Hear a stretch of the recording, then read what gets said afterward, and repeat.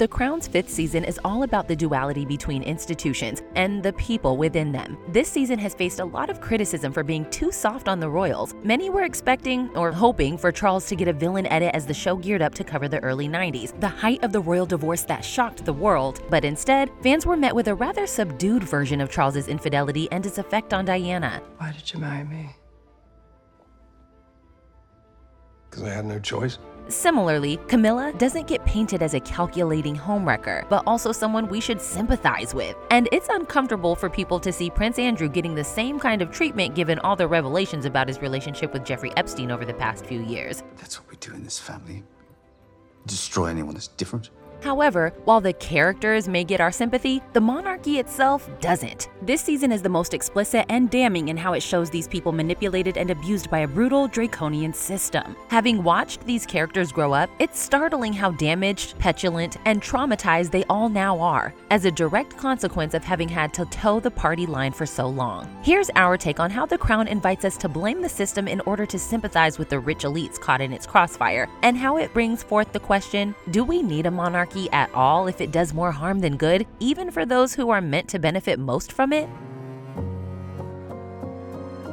There is a repeated refrain in this season of The Crown that the royal family isn't a family at all, but a system. You're long past the point of thinking of us as a family. That's the mistake people make in the beginning. So rather than seeing this season as documenting a familial crisis, it's better to see it as a system that's beginning to fracture and decline before our eyes. This begins from the first moments of the series, when the royal yacht Britannia shows signs of breaking down. More than just a luxury cruise liner, the ship is introduced to us as a home, and more importantly, one of the Queen's favorite homes. It has this opulent yet cozy facade, the soft furnishings, the newspaper deliveries, but when Philip goes down into the bowels of the ship to inspect it, we see it for what it really is, a creaking old piece of machinery that is way past its best, and probably needs to be either fixed or scrapped. She's a creature of another age.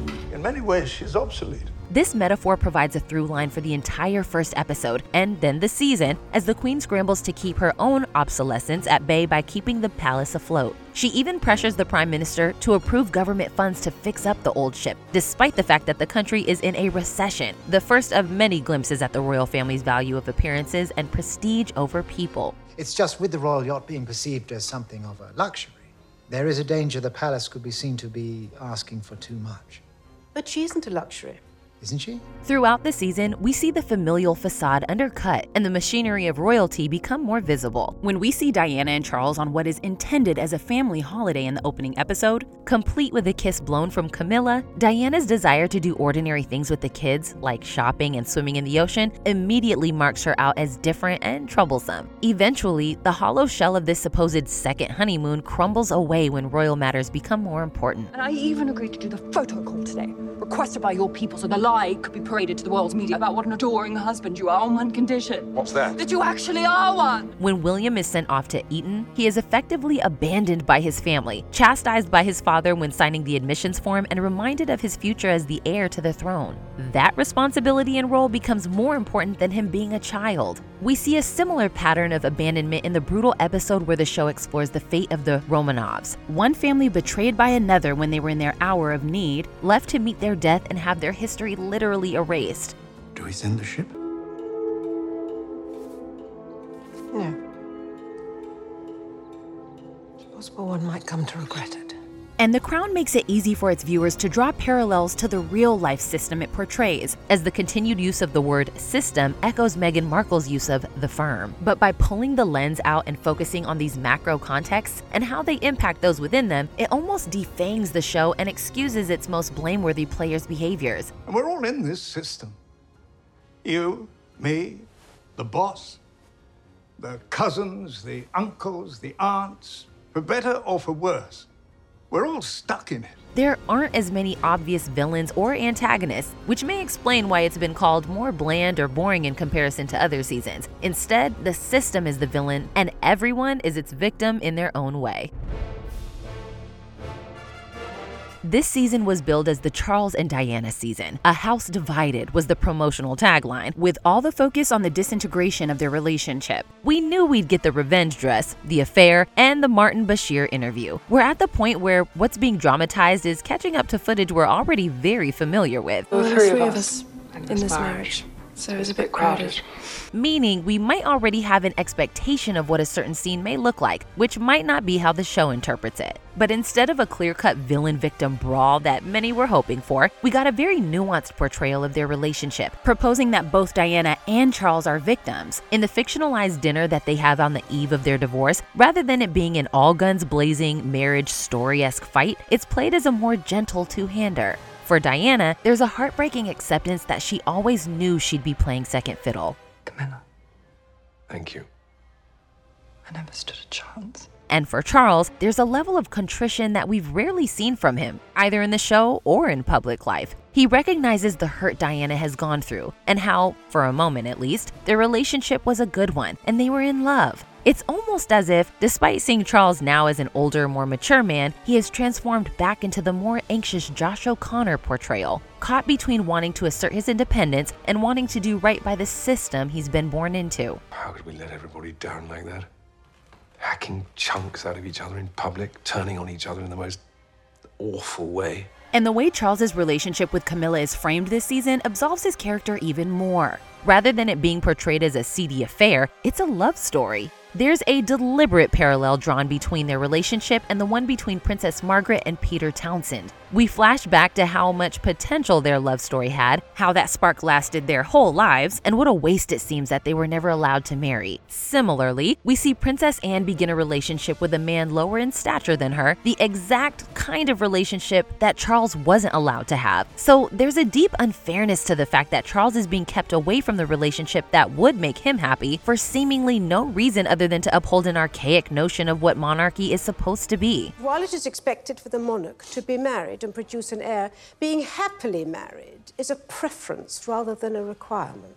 Camilla herself is also much more than the other woman trope that many viewers expected her to be. Instead, she's humanized and there's a sort of pity evoked for her. The press and the public are brutal to her, to the point where she can't leave her home. Instead of the other woman, she's just another woman who's a victim of the cruelty that this royal system can often make its subjects vulnerable to. I'm literally under siege. It's clear that Diana is being put through the ringer in this season. She's been ostracized by the only family she really has and is suffering from a deep and overwhelming loneliness brought on by the divorce. That I've suffered from a lack of sympathy and feeling and compassion. But as much as the royal system is at fault, the show puts even more responsibility on the press. The phone hacking that heightens her sense of anxiety and paranoia, the manipulative tactics and lies that Martin Bashir undertakes to get his interview and further his career, which intensify those feelings. In this shifting of focus and trying to restore balance, does some crucial element of the story get lost?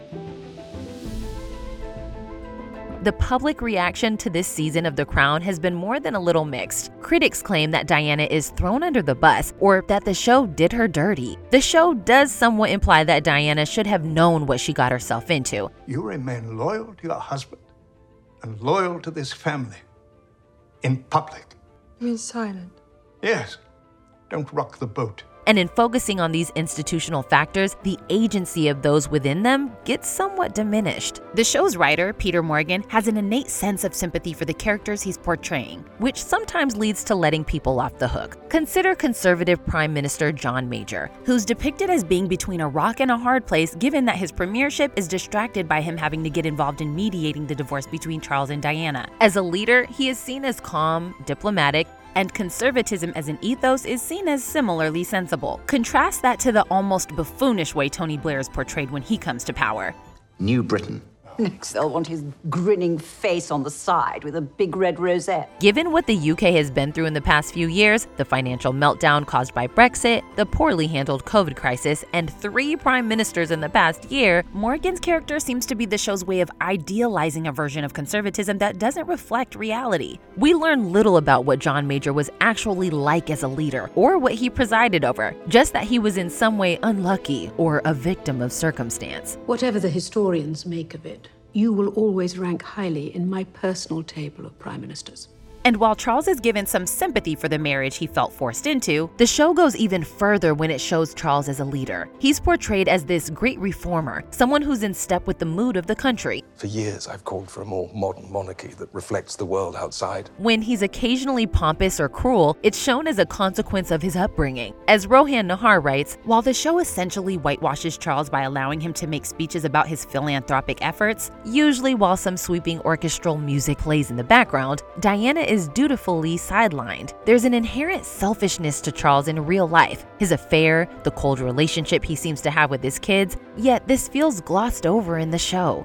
Ultimately, Charles's want for reform and evolution isn't so much about the monarchy surviving, but about it surviving long enough so that he gets to be king. His behavior is scheming, even Machiavellian. But because the show effectively agrees with him and shows him as a modern solution to the problem of an archaic monarchy, it's not critiqued with as much scrutiny as perhaps it should be. Watching a show about the monarchy in a past state of transition while the current monarchy is in a state of transition is a strange experience. For one thing, Charles's protestations in the show that the Queen should step aside to allow him to rule come just a year after the public were clamoring for him to do the same thing, to allow William to take the throne upon the Queen's death. The only person in this family to have a direct relationship with the First Minister is the sovereign. Which will one day be me. One day, but not yet. When? But perhaps it's because we're having these conversations that people were having 30 years ago all over again that makes the focus of the series so cutting. We're asked to see the monarchy as this huge, decaying ship that may look beautiful, but is no longer seaworthy. The fact that so much of what happens in the series feels strikingly relevant to what's still happening suggests that, for all that talk of evolution and reform, not all that much has really changed. If we continue to hold on to these Victorian notions of how the monarchy should look, then the world will move on.